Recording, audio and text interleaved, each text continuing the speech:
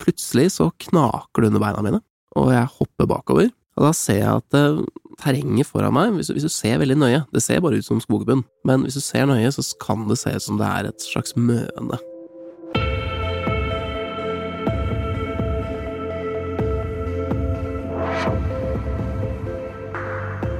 Du lytter nå til Utestemmer, Den norske turistforening sin podcast om natur og friluftsliv. Jeg heter Eivind Eidslott, og jeg var veldig glad i å bygge hytte da jeg var yngre, både hytte i trær og hytte langt inn i skogen.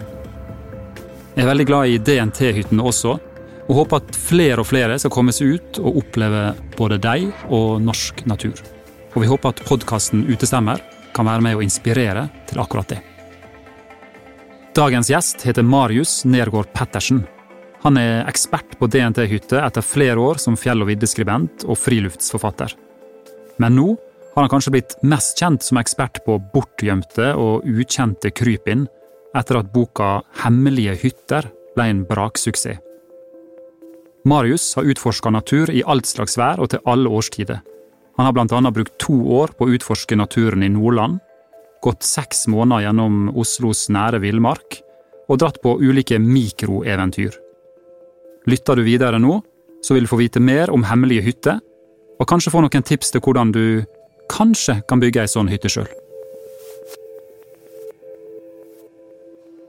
Velkommen hit til Utestemmer, Marius. Tusen takk. Du må fortelle hvordan du ble interessert i noe så spesielt og subkulturelt som hemmelige hytter. Det går langt tilbake. Jeg har jo på en måte alltid vært interessert i natur og friluftsliv. Det har jeg drevet med så lenge jeg kan huske. Og så hadde jeg en onkel da jeg var, eller han jo her fremdeles, jeg har han fremdeles. Ja, så bra. Heldigvis. Som da han var ung, var i et miljø som bygde og brukte det de kalte for hemmelige koier, eller hold kjeft-koier. Hold kjeft-koier? Hold kjeft-koier, HK-koier. Det var et fint navn. Ja, altså det stammer vel fra en sånn bevegelse som Peter Wessel Zapf, tror jeg satte ord på, for langt tilbake. Ja, det kan stemme. HK. At man skulle holde kjeft om de perlene der ute. Altså fjelltoppene man ikke ville fortelle om, fiskevannet man skulle holde for seg selv. Ja, det stemmer. Gode gamle filosofen Peter Wessel Zapf. Og de bygde hold kjeft-koier, som var veldig enkle små bygninger, som de satte opp på plasser der hvor ingen andre gikk. Inne i tette skogholt, på berghyller i terrenget, i kløfter. Og som de kunne sette opp ganske fort. Ja. Og så fjerne eller flytte hvis det ble nødvendig. Og dette her var liksom fristedene deres i skogen, i marka. Jeg skjønner. Og onkelen min hadde et veldig sånn personlig og nært forhold til den epoken her da. Jeg tror han drev med det i 15-20 år. Ja. Og dette var voksne folk, de var ikke barn, som man kanskje skulle tenke seg at de var, men de var ordentlig voksne folk, og han var faktisk ungdommen i miljøet. Resten av dem var eldre menn. Akkurat. Og han hadde et veldig sånn tett forhold til dette her, fortalte masse historier fra den tida, om kameratskapet, om naturopplevelsene som utspant seg i forbindelse med disse hyttene. Så jeg vokste opp med historier om hemmelige hytter. Og så tenkte jeg vel egentlig på dette her som en ganske sær greie. Ja. Det kunne ikke være så innmari mange som dreiv og bygde hemmelige hytter i Norge. Jeg tenkte på det som noe som onkelen min hadde drivet med, kameratgjengen hans, kanskje noen veldig få andre. Onkelen min pratet innimellom om en sånn hemmelig hyttekultur. Dro det opp i en litt sånn større nasjonal kontekst.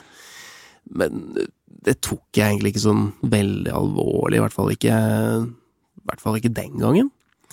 Men så har jeg jo jobbet med natur og friluftsliv da, i flere år. Gått masse på tur over hele Norge, gått masse utenfor stier. Ja. Og innimellom gått på sånne små bygg som egentlig ikke eksisterer. Som ligger på plasser hvor det helt åpenbart forsøkt gjemt. Ja. Og ut fra de opplevelsene der, jeg har til og med opplevd det å stå på et tak av en sånn hytte, helt tilfeldig, uten å uten på noen som helst måte å lete etter dem. Du bare plutselig sto på et tak? Ja, gikk det er en aktuell avsporing. Jeg gikk på det jeg trodde bare var vanlig mosekledd skogbunn, over en ås, i litt sånn gammel skog. Dette var en ås hvor det ikke går noe særlig folk, men jeg synes det er litt gøy med gammel skog, så jeg gikk over den åsen. Og plutselig så knaker det under beina mine, og jeg hopper bakover. Den faller ikke gjennom da, jeg klarer å hoppe tilbake. Og da ser jeg at terrenget foran meg, hvis du ser veldig nøye, det ser bare ut som skogbunn, men hvis du ser nøye, så kan det se ut som det er et slags møne som ligger der Jeg skjønner. I bakken der.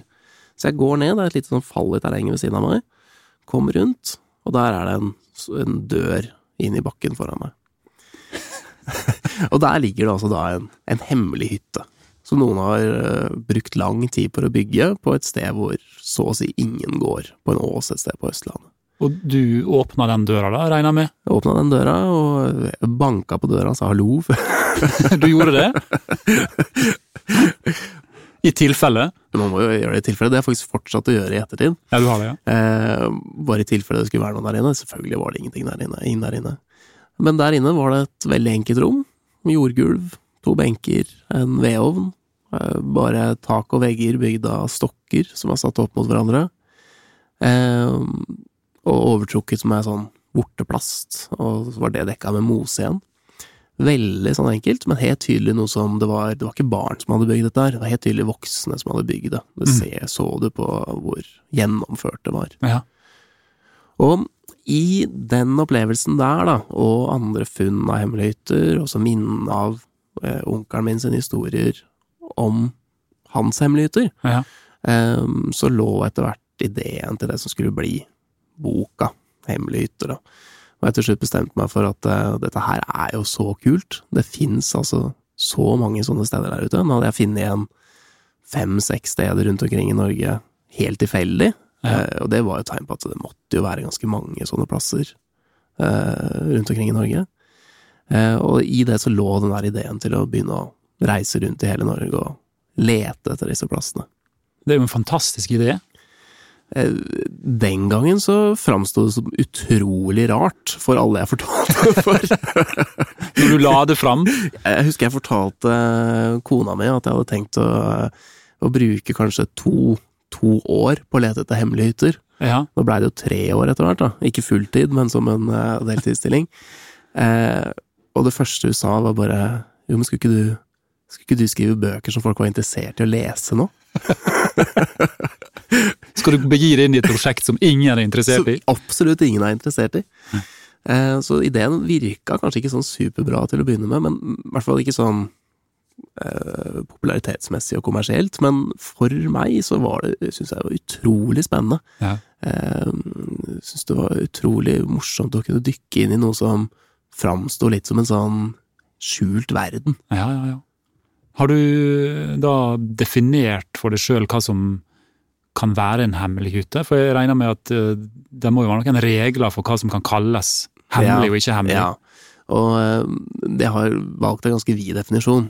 Jeg har valgt definisjonen steder eller hytter som på en eller annen måte er forsøkt holdt skjult for noen en eller annen gang i tida. Ja.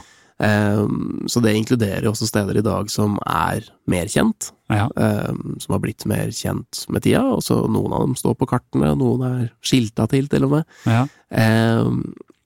Men det inkluderer også mange steder som er bygd, ofte ulovlig, rundt omkring i norsk natur, og som bare en veldig liten håndfull med mennesker kjenner til. Jeg skjønner. Hva er det som kjennetegner de som du møtte da, som har bygd sånne hytter? Nei, det er det som har vært litt sånn hovedformålet med det prosjektet her. For jeg har jo for eksempel ikke avslørt hvor stedene ligger. Nei, det har jeg merket til. Ja, ikke. Dessverre, mange som har blitt skuffet over det. Men jeg ønsker ikke å fortelle hvor det er. Det eneste jeg gjør er å ønsker å forklare at det eksisterer, og så forklare historiene bak. Og da har det jo vært viktig også å finne menneskene og historiene bak, hvorfor disse stedene faktisk ligger der de gjør. Og det som kjennetegner mange av menneskene som står bak, er at det er mennesker som har et veldig tett godt og nært forhold til naturen. Veldig sterk respekt og kjærlighet til naturen, og spesielt da ofte ett spesielt naturområde som de har hatt et så tett forhold til at de til slutt har valgt å bygge sitt eget lille sted der ute. Ja. Så det veldig sånn, hvis man kan kalle det naturfolk, for å dra det over folk med en dyp kjærlighet til natur, kanskje ikke sånn kjempestor respekt for grunneieren i områdene de slår seg til i, men som virkelig prøver å gjøre minst mulig ut av seg og bevare landskapet rundt i de områdene de har bygd disse stedene. Har du tenkt på hvorfor de kanskje har gått til dette skrittet da, og bygge sitt eget hus eller hytte, kontra det å bare slå opp teltet, som de fleste av oss andre gjør? Ja, det jo flere grunner til det. Og når jeg sier disse naturfolkene, så snakker jeg jo da om folk som har bygd hytter med bakgrunn i natur og friluftsliv. Ja. Jeg har også tatt for meg hytter som er bygd i forbindelse med krig, altså andre verdenskrig. Jeg har også tatt for meg hytter som er bygd som små hjem av mennesker som har valgt å bo utenfor de store byene, med bittesmå buer. Ja. Så det jo forskjellige grunner til at disse stedene blir bygd, men det som gjennomgående jo at det har vært et sted som et ly, et praktisk sted i forbindelse med jakt og fiske. Og så det nok også en del steder som bygd rett og slett for å bli bygd. Altså noen som har kjent en sånn helt egen drivkraft i det å lage sitt eget lille sted på plasser hvor ingen andre går. Det var en hyttebygger som beskrev det som følelsen av å sammenligne seg selv med en bjørn som graver sitt eget hi. Og kjente en sånn nesten sånn naturlig sterk dragning i det. Sånn, altså, det sitt indre villdyr på et vis? Ja, fikk fram sitt eget indre villdyr. Og det nok også noe sånn, beklager å avbryte, men det nok også noe sånn veldig sånn menneskelig på en måte i det. Det der å trekke seg tilbake til et eget lite sted som ikke så mange vet om. Jeg tror det ligger noe sånn dypt menneskelig der. Ja, å få være litt for seg selv. Men hadde du en følelse av at mange av dem hadde tenkt seg bort fra noe eller noen? Nei, ikke i veldig stor grad. Noen av de jeg har intervjuet har hvis vi skal si at de tenker seg bort fra noe, så det jo i dag, så det mange som snakker om å trekke seg vekk fra det der stresset, maset, jaget som i storsamfunnet. Nettet, reklamen, media. Ja. Nå jo 4G-dekningen over hele Norge snart, men det mange som snakker om en sånn egen ro på disse her plassene. Det jo veldig enkle steder. Ja. De har stort sett jordgulv, de har et par benker, og de har en ovn. Ja. Og så snakker de om en sånn egen tilstedeværelse i det å være på et så enkelt sted, for det faktisk steder hvor du må være til stede. Du må ta grep for å få det varmt, for å få det behagelig. Du må være i øyeblikket. Så du må tilbake til røttene? Du må litt tilbake til røttene. Ja. Og jeg tror nok at det noe av det som i hvert fall noen av de som har bygd disse stedene, søker etter. Og det klart, vi lever i et land i dag hvor hytter ligner jo ikke lenger på hytter. Hyttene bygger vi like store som hus, og de bygges med all infrastruktur og all luksus, og alt det komfortable som vi har i et vanlig hus. Ja. Altså noe av den der roa, enkelheten som man tidligere på en måte snakket om at man fant på hytta, den ikke noe som vi nødvendigvis finner i et sånn som vi har begynt, så i hvert fall ikke sånn som vi bygger nyere hytter i dag. Da. Nei. For du går glipp av akkurat det der du snakket om, du må fyre i ovnen, hente veden selv kanskje, smelte vannet, hente vann i bekken. Det kan til at jeg romantiserer litt dette her, fordi jeg veldig sånn selv. Jeg synes jo at den enkelheten veldig, veldig verdifull. Jeg skulle ønske at det fantes en mal for hvordan man bygde hytter i Norge. Ja. Jeg skulle ønske at den var langt, langt enklere enn hvordan hytter bygges i dag. Enn det viser seg, å være i dag. Men synes du at noen av disse prosjektene kan minne om en form for sånn behov for å være for seg selv slik som du for deg selv i boden? At det her en slags form for ekstrem man-cave-aktivitet? Ja, det er en god sammenligning i noen tilfeller. Ja. Ikke i alle tilfeller, men i noen tilfeller så er det nok dette her et sånt fristed. Det var jo en som sa at nå har jeg jo stort sett nesten bare intervjuet menn, men det var jo en som sa det at den hemmelige hytta hans, det var det eneste stedet hvor kjerringa ikke fant han. Han brukte dessverre ordet kjerringa også. Han brukte ordet kjerringa, altså. Ikke helt 2019. Jeg bruker ikke det ordet selv, bare for å ha sagt det. Nei, jeg regner jo med det. Men det er jo et lite spørsmål det. Var det noen kvinner i researchen din her? Altså, dukker det opp noen kvinnelige hyttebyggere? De har dukket opp i ettertid. Ja. Jeg fant ingen før jeg ga ut første boka. Nei. Det kommer en bok til. Ja, gjør du det? Det kommer en bok til. Jeg har fått så mye tips etter at den første kom ut, så det må komme. Det må komme en oppfølger. Men, og noe av det som jeg har fått tips om i ettertid, er jo fra kvinner som har bygd sånne steder. I første omgang så fant jeg ingen kvinner som hadde bygd sånne steder. Jeg fant noen som brukte denne type hytter, men ofte da i forbindelse med og sammen med andre menn. Ja. Men en av de tøffeste personene som er sitert i boka er jo en dame som brukte en del sånne steder. Sitert anonymt, for hun ville ikke være med i boka. Hun ville ikke stå fram? Nei. Hva brukte hun deg som da? Brukte dem som bosteder i perioder. Så hun har blant annet sitert på at hun liker steder som er så enkle at håret fryser fast i veggen om natta. Det var et kriterium for å ha det bra. Det er jo men nå i ettertid så har jeg jo funnet kvinner som bygger og bruker hemmelige hytter, så de blir representert i neste bok. Ja, men det er godt å høre, for jeg tror det var mange som lurte litt på om det her utelukkende var et mannlig fenomen. Ja, altså, det er det jo ikke, men flertallet av de som har bygget disse stedene er nok menn, og det må jeg bare konkludere med. Men jeg registrerer jo på tilbakemeldinger fra lesere at det er enormt mange kvinner som er veldig interessert i tematikken. Ja. Så dette her er ikke et mannfenomen. Nei. Det er det ikke. Det er bare researchen min som hittil ikke har vært god nok til å grave dem fram. Blir det bare kvinner i din oppfølgerboka? Det blir ikke bare kvinner. Det blir nok en viss overvekt av menn der også. Okay. Men hvis det er kvinner som er ekstra interessert i det her fenomenet, og som har en bakgrunn fra det, så er jeg veldig interessert i å komme i kontakt med dem. Da går oppfordringa ut her og nå.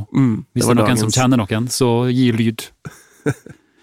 Du, jeg får jo veldig, veldig lyst til å bygge min egen hemmelige hytte når jeg leser boka di. Det er ikke meningen.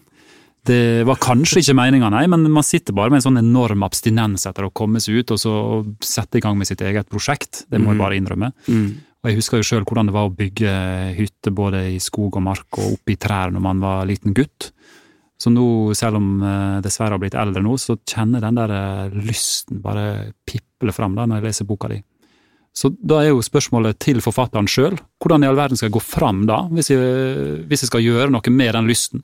Nei, det har jeg jo egentlig ikke lyst til å fortelle deg, for et mål med det prosjektet her har jo aldri vært egentlig å fortelle folk, eller få folk til å bygge hemmelige hytter. Nei. Selv om det er jo en overhengende fare for at det kan skje i noen tilfeller. Men det har også vært veldig viktig bakgrunnen for å lage prosjektet var jo å dokumentere noe som egentlig ikke aldri hadde blitt ordentlig dokumentert før. Og det var så vittfavnende, det finnes så mange steder, at jeg følte at det fortjener å bli dokumentert. Men jeg er jo ikke helt sikker på om jeg i alle tilfeller liker at folk tar seg til rette der ute, på den måten som mange gjør, eller har gjort, fordi dette er jo små naturinngrep. Det er jo ikke i nærheten av å være så store naturinngrep som moderne hyttefelt. De er jo helt forferdelige. Men med enorme konsekvenser for naturen lokalt. Men det er likevel små naturinngrep som som kanskje på sikt, hvis det hadde vært mye av det, også kunne ha hatt innvirkning på de rettighetene som vi har til bruken av natur i Norge i dag. Så hovedregelen er jo å ikke bygge sånne steder. Ja, det er rett og slett ikke lov. Det er rett og slett ikke lov. Og du kan si til viss grad så kan man få lov til å bygge hytter med grunneierstillatelse, men bygg i naturen skal også reises etter arealplanen på stedet, det skal følge, eller ikke bryte med verneforskrifter, og det er strenge regler for rom som er bygd for opphold for mennesker, for eksempel. Så jevnt over så er det jo ikke lov å bygge sånne steder. Og de fleste sånne steder som blir bygd i dag, og som oppdages, de blir brent eller revet. Og så blir de som har bygd bøtelagt, hvis man finner dem. Så det er dramatiske følger, altså, hvis du blir oppdaget som selvbygger? Ja, i hvert fall i den forstand at du får en liten... Du får en bot, og det stedet du har bygd kan bli tatt vekk. Hvem er det som oppdager det, og hvem er det som har rett til å sette fyr på det? Det er jo grunneier. Ja. Grunneier og myndighetene i kommunen du har bygd. Så min oppfordring er jo ikke bygge sånne steder. Jeg synes at urørt natur er veldig verdifullt, og mange av de stedene jeg har besøkt kunne ha bare vært byttet ut med et telt, som man kunne fjerne igjen i ettertid uten et eneste spor. Så du er litt ambivalent til hele konseptet? Man blir litt sånn ambivalent i det, men jeg er jo også utrolig fascinert av konseptet. Jeg synes at det er utrolig fascinerende med disse her små hemmelige, små stedene der ute, og med menneskene som bygger dem og bruker dem, og jeg har jo også, som en del av prosjektet, fordi jeg følte at jeg måtte gjennomgå prosessen, bygd min egen lille hytte der ute. Så jeg har jo på en måte virkelig tatt steget inn i denne verden. Så jeg kan ikke fordømme det eller noe sånne ting, men jeg håper at mange av de som leser boka lar seg fascinere av det, og ikke nødvendigvis bygge selv. Så hvis jeg skulle bygd selv, bare helt teoretisk, så måtte jeg altså spurt grunneier først, og fått hans eller hennes nærmest skriftlig tillatelse til å sette opp en liten gamme eller en koie eller et lite steinhus. Og så skal den da videre følge arealplanen på stedet, og det skal være bygd i henhold til forskrifter for opphold for mennesker. Det er litt usikker på om jeg hadde klart. Ja, det er litt vanskelig den biten der. Fikk du det til? Sannsynligvis ikke. Nei. Og den hytta di som du bygde i boka, i bokprosjektet ditt, hvordan gikk du fram da når du skulle tegne og gjennomføre det? Nei, den er jo basert litt på, og det var jo også en del av prosjektet, altså basert på litt av de erfaringene som jeg så at andre hadde gjort seg, både med tanke på plassering og tanke på bygg. Nå var jeg i en situasjon hvor jeg kunne ikke ta naturlige materialer for å bygge. Jeg måtte dra inn andre materialer. Du bærte deg inn? Så jeg bar inn andre materialer. Så den er basert på en skisse, basert på masse hytter jeg har besøkt, og på materialer som er bært minst 1 time inn. Selv om dette her er en liten hytte, den har knapt ståhøyde og er 2 ganger 2 meter eller noe sånt nå. 2 ganger 2,5 meter er den vel. Ja. Så det er ganske mye materialer som skal bæres inn til et sånt prosjekt, altså. Så du dro på den lokale trevarehandelen, kjøpte materialer, kjørte til et eller annet hemmelig sted, og ble da observert på avstand mens du fylte en anatomisk 100-litersjekk med svære stolper og fjøle? Dette her var jo en del av prosessen å holde dette her hemmelig, så jeg tror faktisk jeg unngikk å bli observert. Du tror i hvert fall det? Ja, ferdigpakket sekk som ble dratt ut av en bil et sted, før jeg løp over veien og forsvant inn i skogen. Ja. Og gikk utenfor sti helt frem til der hvor hytta i dag står. Og gjennomførte du det her alene? Ja. Så du hadde ikke noen kompiser eller kone eller barn med på det her? Nei da, absolutt ikke. Og du vil ikke fortelle hvor hytta ligger? Nei, absolutt ikke. Den står et sted på Østlandet. Et sted på Østlandet? Det er en vid definisjon. Granskog på Østlandet. Bare begynne å lete. Den står der fremdeles, men det er vel litt usikker på om han blir stående. Jeg skal gjøre en vurdering på det, om den skal tas ned. Har du vært der i det siste? Ja. Og har du vedovn der? Ja. Så du får varme og mat og... Ja, det ikke akkurat noe kjøleskap der oppe, men akkurat nå, den årstiden her, så ikke det noe problem. Nei, jeg skjønner. Men ja da, det varme, og det en enkel konstruksjon da. Men det et sånn eget lite sted der ute. Og du møtte da... Litt mini-skrivestue. Og du møtte tydeligvis den rette grunneieren? Ja, jeg var veldig heldig med den grunneieren. Ja. Eller de grunneierne som lot meg bygge der. Skulle gjerne ha telefonnummeret til deg, men vi får ta det etterpå, altså. Du jo ikke bare ekspert på hemmelige hytter. Du har jo vært mer enn gjennomsnittet på tur enn folk flest, og du har overnattet på mange DNT-hytter. Blant annet skrev jeg en bok om DNT-hyttene. Mhm. Ser du noen likhetstrekk mellom hemmelige hytter og DNT-hytter på noe vis? For mange av disse hemmelige hyttene så ligger det jo i bunnen den der interessen av å komme seg ut i naturen. Så det likestrekket jo absolutt der. Ja. Men det jo veldig store forskjeller i komfort og plass og bruk i det hele tatt av DNT-hytter og denne type kultur. Det to litt sånn parallellkulturer som ikke nødvendigvis glir så veldig inn i hverandre. Nei. Men det finnes hemmelige hytter og DNT-hytter som ligger overraskende nærme hverandre. Ja, det gjør det. Jeg vet blant annet om et sted hvor det jeg tror, 2 steinkast mellom en DNT-hytte og en hemmelig hytte. Men du vil ikke fortelle hvor det Absolutt ikke. Det frustrerende å intervjue deg, altså du kommer med veldig få detaljer. Men du har jo også for eksempel en kjent hytte som ligger ved Veltdalshytta i Tafjella, Fieldfair-hytta, hvor de gjemte seg under andre verdenskrig, var det vel? Det et godt eksempel på... Og den har jo blitt en slags attraksjon hvor du kan rusle bort fra hovedhytta og se hvordan de bodde under krigen.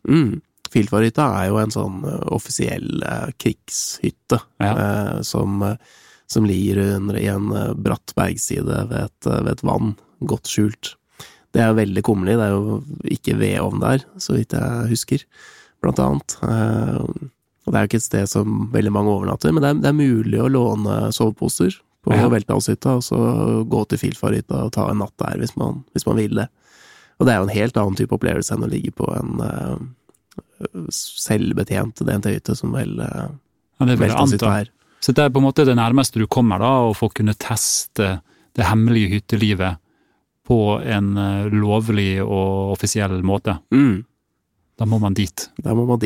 Så finnes det jo andre, som sagt, jeg har også inkludert hytter som mer kjent i dag i prosjektet mitt. Så det jo mulig å på en måte undersøke seg litt rundt for å finne noen flere sånne steder. Ja.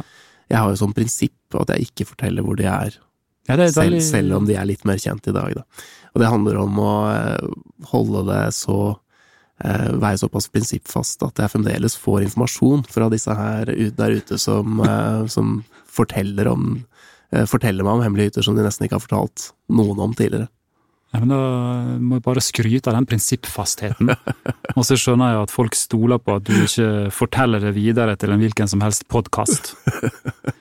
Men av disse folka som du har møtt nå i Hemmelig hytte-prosjektet, er det vanlige DNT-hyttefolk der også, eller er det en annen rase der? Det en litt annen rase. I hvert fall sånn som jeg ser for meg at det Ofte så opplever jeg det at de som i den der litt sånn Lars Monsen-kategorien, ikke nødvendigvis går til DNT-hytter. Altså de som går med telt, går med tung sekk, fisker, jakter. Du ser det kanskje litt for deg du også. Det litt sånn egen type turfolk. Ja. I den kategorien så det flere av de som bygger disse her små hemmelige plassene, eller bruker sånne hemmelige plasser. Eller overnatter i steinbuer på Hardangervidda, for eksempel, hvor det et lite sånn nettverk av enkle steinbuer.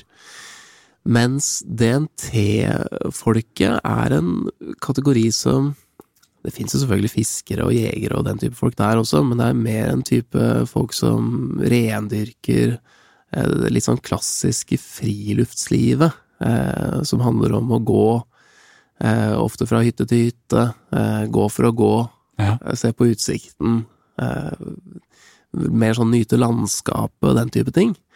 Og det en litt annen type kategori turfolk. Ja, jeg skjønner. Hvor du selv? Hva slags kategori vil du? Jeg pendler nok litt grann, men sånn i bunn og grunn så jeg nok litt den første typen. Ja. Som går litt... Går med tung sekk og har et telt og mat for en uke. Ja. Og går forbi det en hytte og slår opp teltet et par kilometer vest for den. Ja, eller går i områder hvor det ikke finnes så mye DNT-hytter. Ja, nettopp. Men når det sagt, så har jeg også hatt et veldig tett forhold til DNT-hytter helt fra jeg var liten. Jeg vokste opp i en familie som faren min elsker jo Jotunheimen, for eksempel. Og det var jo fra hytte til hytte vi gikk hver sommer. Og jeg har gått masse i områder med DNT-hytter og brukt dem mye, og både på jobb og i fritid. Ja. Selv om skillet mellom jobb og fritid blir mindre og mindre klart med tida. Og jeg synes jo det også et fantastisk fint tilbud. Det også kunne starte og avslutte hver dag i et tørt rom, lage mat innendørs, gå på ofte godtmerka stier, mellom hyttene. Det jo et nydelig friluftsliv.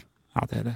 Det noe eget ved det jo. Men på alle disse turene du har hatt innom DNT-hyttene opp gjennom året, har du opplevd noe spesielt da, eller har du truffet noen karakterer som du husker ekstra godt? Jeg vil jo si at det veldig mye, om det noe som skiller seg sånn voldsomt ut. Det jeg ikke helt sikker på. Men det jo sånne ting som å komme opp til Fanaråkhytta i fullstendig tåke. Ikke se 4 meter en gang omtrent, føles det som, når du kommer opp der. Og våkne dagen etter, og så det bare helt klart. Og du har Jotunheimen på føttene dine med horungene liggende rett på andre siden av dalen. Og det noen sånne opplevelser som har vært helt fantastiske. Har du tenkt at du har en sånn indre DNT-hyttebestyrer i det? Nei, det har jeg ikke. Nå har jeg overnattet såpass mye eller hatt såpass mye kontakt med DNT-bestyrer rundt omkring, at jeg vet hva slags jobb som ligger bak det der. Det mye arbeid som de der står for. Altså, de ordentlige helter ofte, som klarer å drive det systemet der. Så, og det jeg nok ikke så serviceinnstilt, jeg nok ikke så tålmodig som det som kreves av en DNT-hyttebestyrer. Så det har du litt sjølinnsikt på? Det har jeg sjølinnsikt på. Tålmodigheten ikke så stor? Men jeg ser at jeg lett kunne kanskje ha, uten å kjent i hvordan det faktisk så kunne jeg nok ha hatt en litt sånn romantisk forestilling om hvordan, og at det kunne vært noe. For det jo fantastiske plasseringer, det jo kjempefine steder. Ja. Og disse her DNT-hyttebestyrerne, de trives jo stort sett veldig godt med jobben. Ja. Så for de som har den servicepersonen i seg, så tror jeg det passer veldig godt. Ja, men det et godt tips. Du, vi har noen faste spørsmål også, vi utestemmer. Ja. Du har jo vært litt innom deg allerede, og jeg skjønner jo at du kanskje ekstra glad i Jotunheimen du også. Så vi må rett og slett over på hva som favoritt-DNT-hytta di. Kan jeg si 2? Ja, du kan kanskje få lov til det, men du må ha en på førsteplass. Det en slags streng regel vi har. Ja, hvis det førsteplass, så blir det for det ville liksom vært en favorittbetjent og en ubetjent hytte. Ja, det greit. Så den favoritten altså min favorittbetjente hytte Skogadalsbøen i Jotunheimen, som et jeg jo litt sånn dalperson. Jeg liker å gå ned i dalene og tenne bål og kose meg litt. Jeg ikke helt sånn, jeg trives godt opp på fjellet også, men jeg liker å kunne gå ned i en dal på kvelden, for eksempel. Og Skogadalsbøen ligger fantastisk til øverst i Utladalen, der hvor liksom landskapet begynner å bli grønt, ordentlig grønt, med nydelige fjell på alle kanter. Bygningene der flotte tømmerbygninger, nydelig tun, koselig stemning. Det favoritthytta mi blant betjente hytter. Ja, jeg skjønner. Men hvis jeg kan velge meg en ubetjent hytte Ja, du må også, få lov å nevne det. så det Sinnerdammen, som ligger nord for Spålen i Nordmarka. Nord for Spålen, det sånne flotte navn. Spålen et vann i Nordmarka, og det høres vakkert ut bare det, vet du. Og da du liksom det ligger i kremen av Nordmarka, kjempefint område, masse gammel flott skog, fine koller rundt der. Og hytta i seg selv en sånn gammel tømmerhoggerhytte som DNT har overtatt, og som et utrolig koselig sted. Jeg skjønner. Har du en hytte som du har valgt å ikke snakke så høyt om i DNT-systemet, og aldri har skrevet om fordi du har lyst til å være her alene? Hva der helt alene? Nei, det måtte jo ha vært Sinnerdammen, men nå har jeg fortalt om det allerede. Så der var det allerede gjort. Da møtes vi der. Nei, altså det jo noen steder man kanskje ikke bør fortelle så mye om. Lille Tømtehytta, for eksempel, en veldig koselig plass, men der det så vidt jeg husker bare plass til 2 eller 3 personer. Ja. Så kanskje noen flere, det lenge siden jeg har vært der. Men det jo sånne steder som blir fylt opp veldig fort, ja. Og som nydelig, altså. Anbefaler. Ja, Bok det i lang tid i forveien. Jeg skal prøve å huske det. Da har du en favorittur, da? En tur som du husker ekstra godt? Kan jeg velge en lang tur, da, eller? Ja, det lov. Ja, altså, jeg har jo gått mye turer etter hvert, men en av de fineste turene jeg har gått, den startet i Oslo sentrum. Oi. Fra leiligheten min på Sagene i Oslo, hvor jeg gikk ut døra, og så gikk jeg til Gaustatoppen. Fra Sagene til Gaustatoppen? Fra Sagene til Gaustatoppen. Det hørtes ut som en lang tur, ja. Ja, den tok en måned. Og det var en del av et sånt større prosjekt hvor jeg gikk månedsturer fra Oslo i ulike retninger ut fra byen for å sette fokus på hvor utrolig mye fin natur som finnes nær Oslo. Og den turen der, den var helt rå.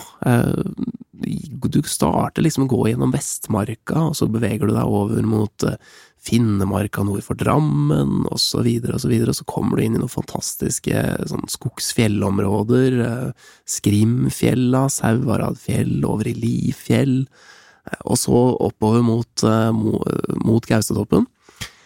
Og det noe sånn utrolig fint i det der å gå starte i sitt eget nabolag, og så bevege seg ut i noe som kanskje kan defineres som en form for villmark. Ja. Hvor du opplever terrengskiftningen underveis, opplever alt av vær og sånne ting underveis. Og så det også gå mot Gaustatoppen, da. Den står som et sånt fyrtårn på Østlandet. Du ser den fra så mange forskjellige utsiktspunkter rundt omkring i landsdelen. Altså når du ser den etter noen dager, ja. Og så går du ned i en dal, og så ser du den ikke på noen dager igjen, så kommer du opp på et nytt høydedrag, og der står Gaustatoppen. Og du vet at du skal dit, nå det 3 uker til du kommer dit. Og så ned i en ny dal, går og vaser rundt en ukes tid, kommer opp på en ny høyde, der Gaustatoppen, 2 uker til du kommer dit. Det noe sånn utrolig fint å se målet, og se at det kommer nærmere og nærmere og nærmere. Du føler virkelig at du krysser en landsdel på en måte. Høres litt krevende ut også? Ja, det jo til en viss grad krevende, men det jo også en landsdel hvor det greit å gjøre det i, da. Du kommer til et nytt tettsted en gang i uka, kanskje, litt så avhengig av hvordan man legger det opp. Og kan handle, og du slipper å bære på det du trenger for flere uker av gangen. så klart, det jo til en viss grad krevende å være en måned på tur, men hvis du først skal være det, så det et relativt enkelt område å være det i. Nei, veldig bra, altså det mest eksotiske favoritturen vi har hørt om hittil, i hvert fall. Jeg regner med at nå blir det et rush mellom Oslo og Gaustatoppen. Og du kan jo også legge opp til en rekke forskjellige ruter. Det masse forskjellige måter å komme seg til Gaustatoppen fra Oslo. Så det går an å gjøre flere ganger også? Ja, absolutt. Og i det hele tatt, det å gå over Østlandet, det sentrale Østlandet, en sånn del av Norge som kanskje ikke mange ser på som et turområde. Det masse, det jo så mye fine det du kan kalle grønne passasjer å bevege seg gjennom, og så mye fin natur, og ikke så mye folk. Selv midt på sommeren så det veldig lite folk. Jeg skjønner. Har du noe spesielt i ryggsekken din da, som du vil trekke fram? Jeg ikke sikker på om jeg klarer å trekke fram en enkel ting, men noe jeg har oppdaget med tida jo hvor utrolig mye fint brukt turutstyr det mulig å få tak i der ute. Så jeg prøver, men jeg har i hvert fall veldig mye utstyr som kjøpt på loppemarked, for eksempel. Ja. Gensere og ullundertøy og jakker og bukser og til og med skiutstyr som kjøpt på loppemarked, og som fungerer veldig, veldig bra. Ja. Og som koster fra en 5-er opp til en 100-lapp. For eksempel Gore-Tex skalljakke og buksesettet mitt, som jeg bruker hele vinteren. Det kjøpt på loppis, til en samlet pris av 150 kroner eller noe sånt. Oi, det var billig. Ja, det topp kvalitet, 3-lags norrøna Gore-Tex. Ja. Så det å se på loppemarkeder, se på finn.no, se i loft, skap, skuffer hos foreldre og andre som måtte sitte på utstyr, det tror jeg veldig på. Friluftslivet veldig sånn utstyrsfokusert, og skal man først begynne å handle inn nytt utstyr til friluftsliv, så blir den terskelen for å komme i gang veldig høy. Men det absolutt mulig å løse det på en mye billigere måte, og ikke minst på en mer miljøvennlig måte. Jeg synes det var en nydelig avslutning, og et nydelig tips. Så vi må bare få lov til å takke for at du ville komme hit til Utestemmer. Tusen takk for at du fikk lov til å komme. Og ønsker deg god tur videre. Takk. Denne podcasten laget med støtte fra Norsk Tipping, en av DNT sine faste samarbeidspartnere. Skogadalsbøen, som Marius nevnte som sin favoritthytte, har fått nesten 2 millioner kroner i støtte av spillemidler fra Norsk Tipping sitt overskudd. Pengene har blant annet gått til utbedringer av hytta, nytt drikkevannsinntak og nytt dusjanlegg. Skogadalsbøen betjent hytte med god mat, hyggelig vertskap og ligger vakkert til i Utladalen i Jotunheimen, 14 kilometer fra nærmeste bilvei. Hvis du har lyst til å besøke hytta, så kan du starte på Turtagrø, Sognefjellshytta, Leirvassbu eller Eidsbugarden, eller du kan gå turen opp Utladalen fra Øvre Årdal. Norsk Tipping glad for å kunne bidra til at enda flere får gode opplevelser i fjellet.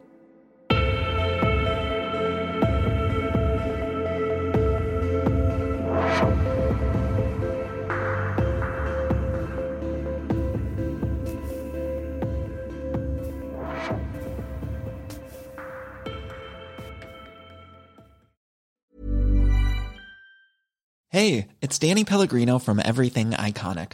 Ready to upgrade your style game without blowing your budget? Check out Quince. They've got all the good stuff, shirts and polos, activewear, and fine leather goods, all at 50 to 80% less than other high-end brands. And the best part? They're all about safe, ethical, and responsible manufacturing. Get that luxury vibe without the luxury price tag. Hit up quince.com/upgrade for free shipping and 365-day returns on your next order. That's quince.com/upgrade. Hi, I'm Daniel, founder of Pretty Litter. Cats and cat owners deserve better than any old-fashioned litter. That's why I teamed up with scientists and veterinarians to create Pretty Litter. Its innovative crystal formula has superior odor control and weighs up to 80% less than clay litter. Pretty Litter even monitors health by changing colors to help detect early signs of potential illness. It's the world's smartest kitty litter. Go to prettylitter.com and use code ACAST for 20% off your first order and a free cat toy. Terms and conditions apply. See site for details.